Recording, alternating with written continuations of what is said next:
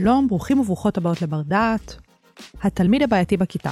בכל כיתה יש כזה או כזאת, וכולנו זוכרים כיצד המורות היו מתמודדות איתם. בדרך כלל באמצעות סנקציות כאלה ואחרות, שכתוצאה מהן, מעבר ליכולת המוגבלת שלהן להשפיע על ההפרעה, הייתה נוצרת סטיגמה שלילית כלפי אותו ילד מפריע בין שאר הילדים. אז למה בכל כיתה יש תלמיד שמפריע? ולמה חשוב כל כך להבין את המקור של ההתנהגות הזו? מי שתעזור לנו לענות על השאלות הללו היא דוקטור סיגל אופנהיים שחר, מהתוכנית ללימודי מגדר והפקולטה לחינוך. שלום סיגל. היי שי. בואי נתחיל מההתחלה. כשאת מדברת על התנגדות ככלי חינוכי או אמצעי חינוכי, למה את מכוונת? אולי קודם כל אני אסביר שכשאני מדברת על חינוך, אני מדברת על כל תהליך, שיעור, פעולה, כל מה שיש במרחב חינוכי טיפולי, אני קוראת לו מסגרת התערבותית, והיא מזמינה לסוג של למידה, זו יכולה להיות רגשית, קוגניטיבית, התנהגותית, רצוי כולן ביחד. לכן בעיניי כל שיעור הוא מפגש, כי יש בו הזמנה למעורבות. אז אם כל פעולה חינוכית התערבות, הזמנה לדיאלוג סביב תוכן, יש פה תמיד תהליך. ולכן אני קודם כל רוצה שנראה את ההתנגדות, על מה היא יושבת, למה היא מופיעה.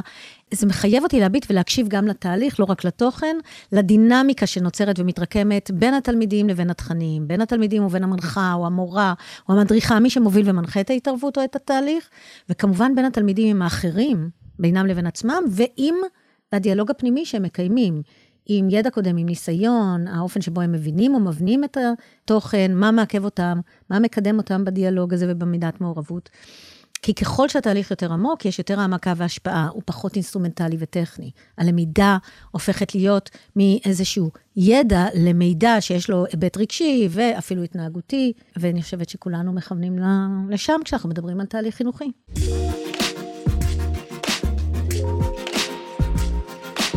סיגל, מה זאת התנגדות? לרוב, כשאומרים התנגדות באוטומט, חושבים על תופעה שמעכבת שיתוף פעולה ומעורבות. מידע על מוכנות והיענות חלקית ללמידה, או לכל מה שנדרש מאיתנו בתהליך. בדרך כלל אפילו אנחנו רואים את זה כסוג של הפרעה לשיעור, לדיאלוג ולדינמיקה. כן, אם אנחנו רגע מדמיינות את זה כאיזושהי סיטואציה, זה אותו שיעור שעובר, ואותה תלמידה או תלמיד שקם ומפריע למהלך השיעור. בדיוק. וזה שם. אבל אני לא רוצה להסתכל על זה רק כהפרעה חד פעמית, שקשורה לביטוי אישיותי של אותה תלמידה שהפריעה. אני רוצה לראות בזה א' סוג של כוח, אוקיי? אנחנו מדברות בספרות, אנחנו קוראות לזה רזיסטנס. כוח זמין או נגיש, אני מאמינה שיש לי, ואני משתמשת בו כאסטרטגיה, בגלל שאני לא מוכנה או לציית או לרצות, או לקבל את המציאות. מכל מיני סיבות. נגיד, את אומרת איזה תוכן שלא מקובל עליי, ואז אני מפריעה. עכשיו, לא תמיד אני יודעת גם למה. או שאת מסמנת אותי כלא ראויה, ואז אני פשוט לא משתפת פעולה.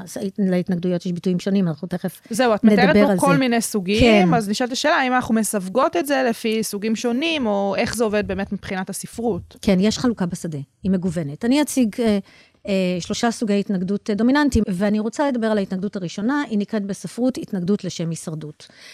חלק מהחוקרות קוראות לה הבסה עצמית, והן מתייחסות בעיקר לנערות, אבל זה כמובן יש לזה נשים, ואנחנו נדבר על זה גם בהקשר של נערים וילדים, לגברים. התנגדות כזאת היא בדרך כלל משמרת את המצב הקיים. היא נעשית באמצעות אקטים ספונטניים או פרטניים, שמוגדרים כהפרעה לסדר התקין או לסדר החברתי. הן נעשות כדי להיחלץ ממצב לא נוח או לא נעים, משהו שגורם לי להרגיש לא ראויה, לא שווה, לא טובה, רגע מביש או מביך שבו הפרעתי או לא ידעתי או נכשלתי או לא הצלחתי. תוכלי לתת לנו דוגמה שנוכל להבין קצת יותר טוב את סוג ההתנגדות הזה? כן, אנחנו יכולים לראות את המפריען הכיתתי או את המאחר או את מי ששואל את השאלות או שעיר לעזאזל או ליצן קבוצתי בכיתה. אם נעלה ברמה חברתית נוכל לזהות את מי שתמיד מתויגים כשלא יפים, לא ראויים, עניים, מובטלים, שחורים, מלוכלכים. הם יכולים להיות מלוכלכים גם בלי להיות שחורים, אבל בדרך כלל זה הולך ביחד בתרבות. הם נמנעים בגלל חוסר יכולת, בגלל שהמנטליות שלהם היא כזאת. זאת אומרת, אנחנו יכולים גם לאתר אותם, ומערכת החינוך שמסלילה לא מעט פעמים, לאור היבטים של גזע, מעמד ומוצא אתני, גורמת ומודדת ישירות ובעקיפין, נשירה גדולה וסמויה, לגבי אותן אלה שמראש פחות יכולים וראויים. נשירה היא דוגמה לזה שקמתי והלכתי, כי פשוט הרגשתי לא שווה בכיתה. עכשיו, זה אקט ספונטני, מקרה שלא הוקדשה לו מחשבה למה אני מרגישה כך, ואולי זה לא בסדר, שהמורה גורמת לי להרגיש כך, ואני דווקא בסדר, אבל בגלל כל מיני נסיבות חברתיות, לא יודעת, ולכן היא אמורה לעזור לי. אני לא שואלת את השאלות האלה, אני פשוט קמה והולכת, אני נושרת, אני מאמינה שאני לא שווה. אני לא רוצה לחוש בושה, אז אני נושרת, אבל אני מתייגת ומאשררת את המצב הקיים, וממשיכה לגרום לאותה מורה, להמשיך להאמין בנחיתותי, ובהחלטה הראשונה שלה, או בהטיה הראשונה שלה, או דודותיי, כמי שאכן לא רוצה ללמוד, ולכן נושרת. ויש לך ממש דוגמה מהשטח, נכון? כן. בעבר עבדתי בקרן רש"י, ליוויתי בתי ספר עם תוכניות המשך יומיות, חלקן מוגדרות כיול, היום לימודים ארוך, והן אמורות לחזק את מי שלא יכולים להתמודד ללא תמיכה נוספת עם מבחני הבגרות. אנחנו מדברים על בתי ספר הזדמנות שנייה ושלישית, מפתן, מופת, כאלה. אחת התלמידות שהכרתי באופן אישי, יום אחד רצה אליי לקראתי ואומרת לי בשמחה שהיא כן תסיים את הבגרות למרות החששות שלה, כי היועצת והמורה לאנגלית הציעו לה לרדת ל3 יחידות אנגלית. אני לא יודעת אם היום יש עוד בחינה של 3 יחידות באנגלית. האמת שגם לי אין מושג. אבל מה שבטוח זה שאם היא הייתה עושה את זה, היא לא הייתה יכולה ללמוד לימודים גבוהים, במכללה או באוניברסיטה.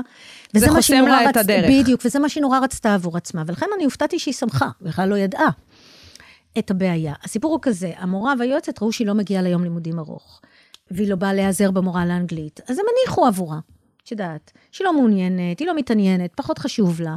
ולכן לא החליטו להוריד אותה רמה. יש גם שיקולים בית ספרים שלא רוצים את הציונים, כי זה מקלקל אותם. אני לא נכנסת לכל השיקולים האלה, אלא באמת, איך שהיא התנהגה, אין הניחו. הם בכלל לא בררו איתה למה היא לא באה. אוקיי? עכשיו, אני רק רוצה להגיד, לפני שאני נמשיך, שההחלטה כזאת היא קריטית. כי אותה תלמידה, נקרא לה אלמנש ואתיופית, או זאת אומרת, דור שני להגירה מארצות אתיופיה, היא לא ידעה, כי היא דור ראשון בלמידה, כמה זה קריטי עבורה ללימודים בעתיד. זאת אומרת, היא מגיעה ממשפחה כזאת, שאין בה השכלה, היא דור ראשון להשכלה, לא היו לה את ההורים, או מי מתוך משפחתה, שיוכל להכווין אותה, ובמערכת החינוך לא ידעו איך להתמודד עם ההתנהגות שלה. תופעות שחוזרות על עצמן שוב ושוב ושוב, כי הם פשוט היו מרגישות צורך לברר איתה, למה היא לא מגיעה, הם היו יודעות שהיא חייבת לצאת מוקדם, להוציא את האח הצעיר שלה, לסייע למשפחתה. ואחותה הקטנה לתת להם אוכל, ולשמור עליהם עד שההורים שלה, שניהם עובדי צווארון כחול, עובדים משמרות ארוכות וקשות, חוזרים הביתה. היא כל כך האמינה במה שהן אומרות לה, או באיך שהיא קיבלה את זה ללא שהייה, או ללא שאלה, וזו התנגדות קונפורמית, אנחנו תכף נדבר עליה. והיא נאבקה כי היא מאוד רצתה, והיא הרגישה שיש לה זכאות ומשאבים נגישים יותר ללמוד ולהצליח בבגרות. במקרה של אנגלית היא לא הצליחה להתגבר לבד. ההנחות האלה, הטיות האלה, התיוג, שאנחנו מפנימות אותו ואנחנו מקבלות אותו על עצמנו, יכול לגרום לחברות שלה לא להתמודד, לנשור. הן מזהות את הזלזול, את הביטוי, את הטיות, את ההנחות המוקדמות שיש עליהן, והן מבטרות מראש או נמנעות. ובכך הן מאשרות, באמצעות הנשירה הסמויה הגלוית, אותו תיוג ראשוני, שלא ממש אכפת להן מהעתיד האקדמי התעסוקתי, שאין מה לצפות, שההורים שלהם לא אכפת להם ולכן הם לא דוחפים אותם ללמוד, שהם בלאו הכי תכף יתחתנו וכו' וכו' וכו'. על המנש לא נמנעת. אוקיי? היא מתנגדת, אבל ההתנגדות שלה היא מרמה אחרת. ההתנגדות הקונפורמית מתרחשת כתוצאה מריצוי או ציות. היא מקבלת על עצמה את התפיסה ההגמונית, אבל היא רוצה להשתלב בתוכה ולהיות חלק ממנה. אני אציג את זה בפשטות ובמושג מטאפורי לחלוטין, להשתכנז. ליישר טלטלים, לנסות להלבין את האור, להיות חלק ממה שנחשב יותר ראוי, חזק, יודע, גדול ושווה. רוצה להשתייך. היא לא רוצה לחוש בושה, ולכן היא מוכיחה שהיא לא כמו החברות שלה. אבל היא לא מעיזה לקום ולהגיד, רגע, למה אתם בכלל יש לכם זכות לבייש אותי? אז איך זה התנגדות? כי מה שאת מתארת כאן זה שאלה טובה. ויתור. אז למה אני מתנגדת בהתנגדות קונפורמית או בכלל? אנחנו מתנגדות לתיוג אתני, מעמדי, גזעי כזה או אחר, או לעיקרון שלו. לעובדה שיש בזה זכות למישהו בכלל לגרום לי להרגיש ביוש, חוסר נוח בגלל שיוך כזה או אחר, או אפילו טעיתי, לא הצלחתי, לא ידעתי. למה שאני אחוש באקלים כזה תחושת אי-נוחות ומנע מי בכלל לשאול או לברר? אבל אלמנט שאומרת, אתם חושבים שאני לא יכולה, אני אראה לכם, אני אנסה להיות כמוכם. זו התנגדות פרטנית, כי יש לה יותר נגישות לכוח ומשאבים, היא נלחמת להישאר, אבל היא לא מקבלת את מה שאומרים לה כאמת ראויה ונכונה. אוקיי? אתם חושבים שאתיופים לא יכולים, הנה אני אראה לכם, הם כן יכולים. אבל היא לא אומרת, למה אתם חושבים שאתיופים לא יכולים, ולמה אתם מביישים אתיופים מתוך ההנחה המוקדמת הזאת, שזו אולי יכולה להיות ההתנגדות השלישית, לעלות רמה בהבנה.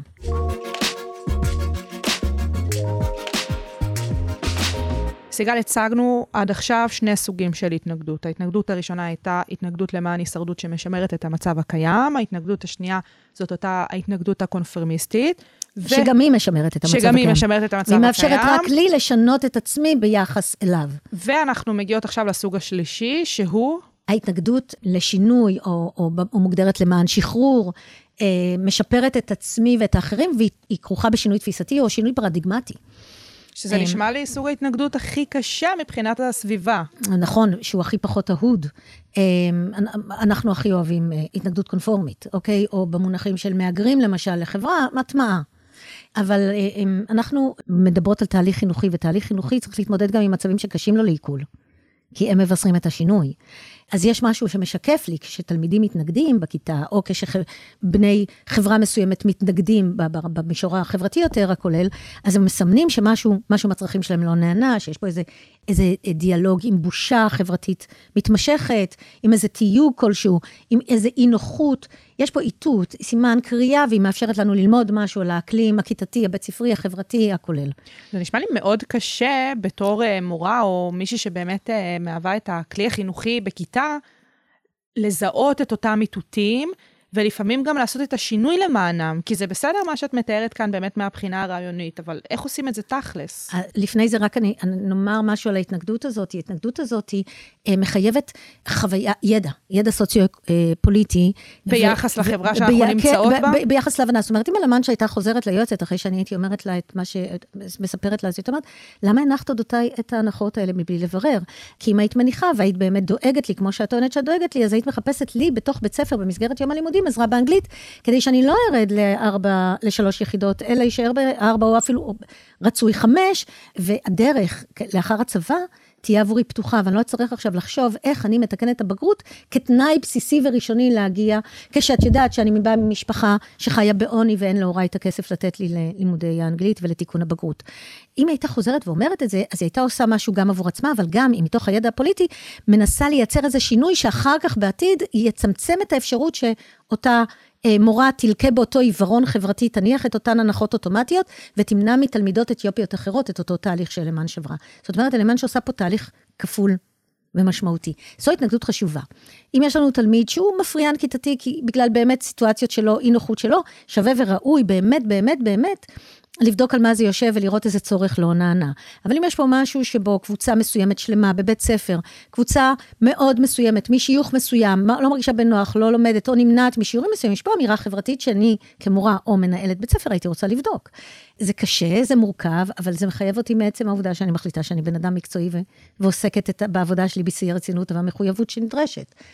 תמיד כשיש התנגדות, אנחנו צריכות להניח כל סוג של התנגדות שהוא, שמשהו מהצרכים הבסיסיים הראשונים שלי, הופר או לא יתמלא, הוא בחסר, אוקיי?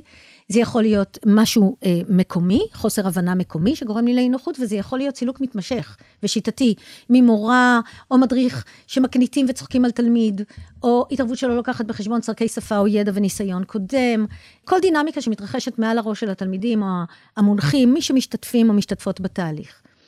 תמיד רצוי לתת את הקרדיט ולראות בזה תופעה חברתית ולא רק ביטוי לבעיה אישית, כדי לא להמשיך לתייג ולפתלג ולהמשיך את אותן תפיסות, כדי להשתחרר מהצורך לקחת אחריות ולטפל בזה כמורה או מחנכת או מתערבת. ואז אנחנו למעשה מחזקות את התופעה. אמרתי קודם, ואני אחזור רגע ואדגיש, התנגדות מעידה על בושה חברתית, לא, אוקיי, על איזה צורך, בעיקר הימנעות, או חוסר רצון להרגיש את הדבר הזה, ואם אנחנו משאירות את זה שם, אז יש סיכוי שגם, שהתנגדות לעולם לא תעלה לרמה שהיא משנה את המצב, אלא או תהיה קונפורמית, תישאר ברמות של ריצוי, תעודד הימנעות, אוקיי, אין פה מה לעשות, ייאוש מוחלט, טוטלי, אי אפשר לשנות את המצב. שזה המצב הכי חמור, ואנחנו לא רוצות להגיע לשם. ממש לא, ממש לא. אוקיי? ואנחנו יכולות לראות איך תלמידים ותלמידות לא נכנסים או מאחרים, לא יושבים בשקט או משתתקים ולא שואלים שאלות, מפסיקים לאכול בהיבטים מסוימים, זה ביטוי גם כן לפעולות שמביסות עצמנו, ואם נחזור לבית ספר, אני לא שואלת שאלות או שואלת כל הזמן שאלות מטרידות, בכל מקרה להראות שאני נוכחת, שיש לי איזה צורך והוא לא מקבל מענה בדרך הזאת, ובמשפחות אנחנו יכולים לראות את זה, או יכולות לראות את זה תמיד, בילד שמסמן איזושהי בעיה ומצוקה על ידי הפרעה, כי רק כך הוא מקבל את אותה התייחסות, כי הוא לא, בדיוק. אז אם אנחנו נחליט שהתנגדות היא ביטוי של איזה צורך בצומי, אבל לא נסתכל על זה בהיבט הפסיכולוגי, אלא בהיבט החברתי, איזה צורך חברתי שלא נענה, נזהה שיש פה איזה משהו שעשינו, איזה מרחק חברתי שלא גישרנו עליו נכון. ואז אנחנו מחזירות את האחריות לידיים שלנו, ועושות את הפעולה החינוכית המתבקשת, מקשיבים לזה, ונותנים לזה מקום, ואז למעשה ההתנהגות אוטומטית עלתה רמה, ויצרה מצב שניתן לשנות אותו.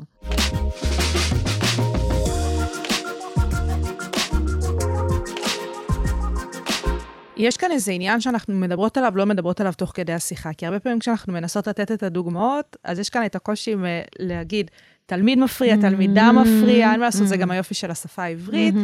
זה מעניין אותי להבין, יש איזשהו הקשר להיבט המגדרי, בכל מה שקשור להתנגדות? כן, יש דפוסי התנגדות שונים, זה ברור. נערים חוששים להתאפס בחולשה, בחוסר כוח, בתחושה שהם פחות ראויים, או אולי אפילו פחות גבריים. שלילת סנקציית הגבריות מעוררת מבחינה חברתית המון חרדה, ולכן צריכים כל הזמן להיות על המשמר בתהליך הזה. אז הרבה פעמים הם ישתמשו בהמון כוח, ההתנגדות שלהם תהיה מאוד כוחנית וישירה, כדי לחסות על חולשה הזה. גילויים של חוצפה, זלזול ישיר, קריאת תגר, אלימות פיזית, מילולית, ונדליזם. ואי שיתוף הפעולה מתגלם יותר באופן מטריס ובולט. אצל נערות יותר, בדרך כלל יותר שקט וסמוי. הרבה פעמים יש נטייה להשתתק ולהיעלם ולהתפוגג הצידה. יותר פנימה? או יותר פנימה, אמרתי קודם, אנורקסיה ובולמיה הם דוגמה טובה.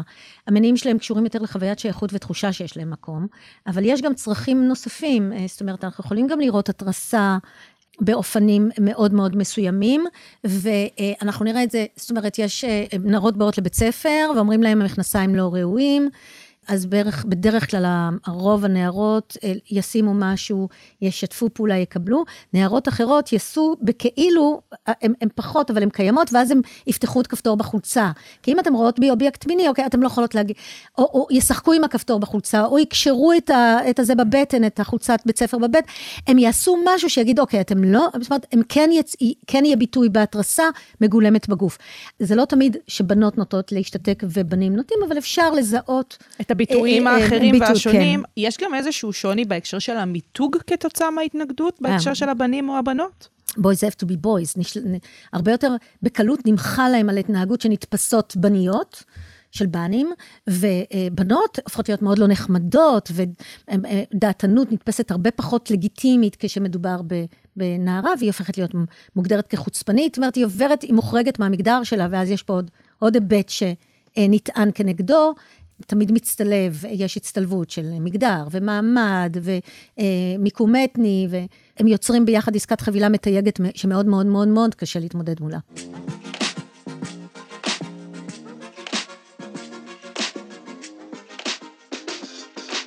סיגל, אנחנו לקראת סיום השיחה שלנו, ואנחנו דיברנו לאורכה גם כמובן על מהי אותה התנגדות, סיווגנו את הסוגים השונים, הראינו שיש כאן שינוי באופן שזה בא לידי ביטוי מבחינה מגדרית, וכמובן מבחינת התיוג, אבל יש כאן איזשהו אלמנט שאנחנו מדברות עליו לאורך כל השיחה, שאני מנסה להבין איך זה באמת מתקשר לסיפור ההתנגדות. עניין הבושה, כי זה נורא נורא נורא בולט. כמובן גם, עוד פעם, כולנו מכירים את אותם ילדים, היו איתנו בבתי הספר, אפילו סטודנטים כאן בכיתות הגדולות, אנשים בוגרים.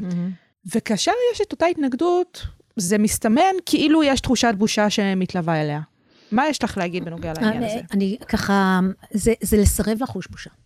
אוקיי? אני לא מוכנה לקבל, כבר יש לי מספיק ידע, וגם תחושת אנחנו, שהופכת להיות תנאי לתהליך הזה, לקדם את הרמה הזאת. אמרנו נגישות, איזה סוג התנגדות תלוי בכוח שלי, ובמינת הנגישות שלי ליכולת ומשאבים שלי ושל אחרים, אז נוצרת איזו חוויית אנחנו, וזה כבר לא אקטים פרטניים, אלא אקטים משותפים עם ידע, שאני מסרבת לקבל את המבט המתייג, ולחוש את אותה בושה שמופנית אליי. בין אם אני טועה כי אני לא יודעת, בין אם אני טועה כי באתי עם קושי בשפה ממדינה אחרת, או נולדתי בארץ ללאום אחר, מותר לי לטעות, מותר לי לא לדעת. התהליך הזה הוא מאוד מאוד משמעותי וחשוב, סירוב לחוש בושה. עכשיו, לא שאני אומרת שתמיד צריך לסרב לחוש בושה. כשאנחנו עושות פעולה לא נכונה ולא ראויה, זה בסדר לחוש בושה בעתיה. אני מדברת על בושה שיטתית, נוקבת, שקשורה בדרך כלל להיבטים שיוכיים ולתולדות שנגזרות. ידע סוציו-פוליטי שמסביר לי על מבנים חברתיים ועל התנאים ועל ההקשר, כמו שדיברנו קודם במקרה של למאנש, מאפשר לי להתנגד לבושה ולהגדיר את עצמי דרך המבט שלי. מבט אמפתי, מבין, רואה את ההקשר, ולא המבט המתייג עם הדעה הקדומה, שמופנה כלפיי באותה מערכת, שאם נרצה או לא נרצה, היא עדיין מאוד מסלילה, מתייגת, ומופעלת על ידי הנחות ודעות קדומות. ואיך אותה פעולה להתנגדות לבושה, בעצם מניעה קדימה בעקבות ההתנגדות? היא מאפשרת, יש לי איזושהי הבנה לגבי החסר, ואז אני יודעת בדיוק איזו עדשה אני מרכיבה כדי לזהות את מה שנתפס כמפחית ערך, או מעכב את האפשרות, לטעות, לא לדעת, להיקשה, לא להצליח, לא להבין, להתבלבל וכולי, למקום של שינוי המצב הזה. כדי לייצר אנחנו מרגישים בושה כאילו בגלל התנאים, גורמים לנו חוש בושה בגלל שזה משהו פרטני אישי, אני לא מוכנה לקבל את זה כפרטני אישי, ואני מחזירה את זה לתנאים כדי לשנות אותם, התנאים החברתיים, כדי שאני אוכל להצליח, להתקדם, לשפר וכולי. למשל, עמותת קדמה עשתה את זה מצוין עם חינוך מודע לאפקט המזרחי ולחסר שיש במערכת הכללית במדינת ישראל. וזה באמת מתארת פה את העניין הזה של התנגדות למען שינוי, תמיד מרגיש שיש פחות מאשר התנגדות של שימור. מכיוון שהמערכת החברתית מסביב, באופן עקרוני, מתנגדת לתהליך הזה, ומעדיפה קונפורמיות והשתלבות במצב הקיים. למה לערער עליו? מה רע בו? תמיד יש איזה פריבילג או פריבילגית שמרוויחים ממנו משהו. אז זה באמת הקושי שככה לא מאפשר כל כך לקיים כאלה סוגי התנגדויות. וגם, כמורים מורות, אנחנו נמצאים בתוך מערכות שבודקות תוצאות ותוכן, ומסירת חומר, ואין זמן להתבונן ולעצור על התהליך, ועל מה קורה לאנשים, כשאנחנו לא מדברות מעל לראשם, אלא בפועל, המשתתפים והמשתתפות, ולתת מקום לדינמיקה הזאת, ועל מה שהיא יושבת. אז אם אנחנו באמת מסתכלות על זה רגע בהדשה הפדגוגית, ובאמת בהיבט החינוכי של ההתייחסות להתנגדות, מה יכול להיות במקום? מה את מציעה? פדגוגיה פמיניסטית, הלך רוח של חינוך בלתי פורמלי, פדגוגיה חברתית מודעת, כל זה ועוד ועוד ועוד. אך לא תמיד יכולות לייצר מרחבי למידה שטפניים וליצור ביחד ידע חדש. יש מיצב ובגרויות ותוכניות לימודים נוקשות וכל הדברים האלה, ויש אחידות וקצב והשוואה ותחרות, אקלים שממש מנוגד ללמידה מערבת, משתפת ונינוחה. אבל גם בתוך כל אלה יש בלוני חמצן, רגעים של דיאלוג, שאנחנו יכולות רגע לשנות את האווירה הכוללת, שאנחנו יכולות לעודד שיתוף פעולה, גם כשמסביב הכל מעודד התמקדות בתוצאות. נורא חשוב להקפיד על יצירת רגעים כאלה, כי תהליך החברות הבית ספרי הוא הרבה יותר עמוק ומשמעותי ממה שאנחנו נוטות לחשוב.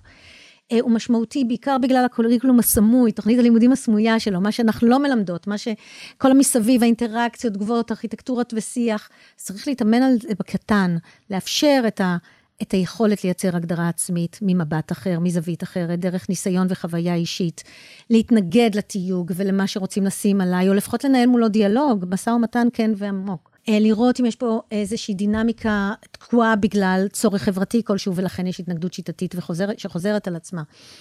ולתת לה את הכבוד הראוי, כי היא מצליחה לשנות את המצב הקיים, רק בעצם זה שעצרנו רגע והסתכלנו עליה. טוב, אז אין פה הפתעות, זה באמת המון שימת לב, הרבה מאוד הסתכלות והתבוננות בילדים, ובאמת אנחנו, כולנו תקווה שנסתכל... בילדים ובילדות. בילדים ובילדות, וכולנו תקווה שבאמת נוכל להסתכל על ההתנהגויות האלה כמשהו שיוכל לקדם את כולנו, ולא כמשהו שהוא בהכרח רק מפריע. דוקטור סיגל אופנהיים שחר, מהתוכנית ללימודי מגדר והפקולטה לחינוך, המון תודה. תודה לך.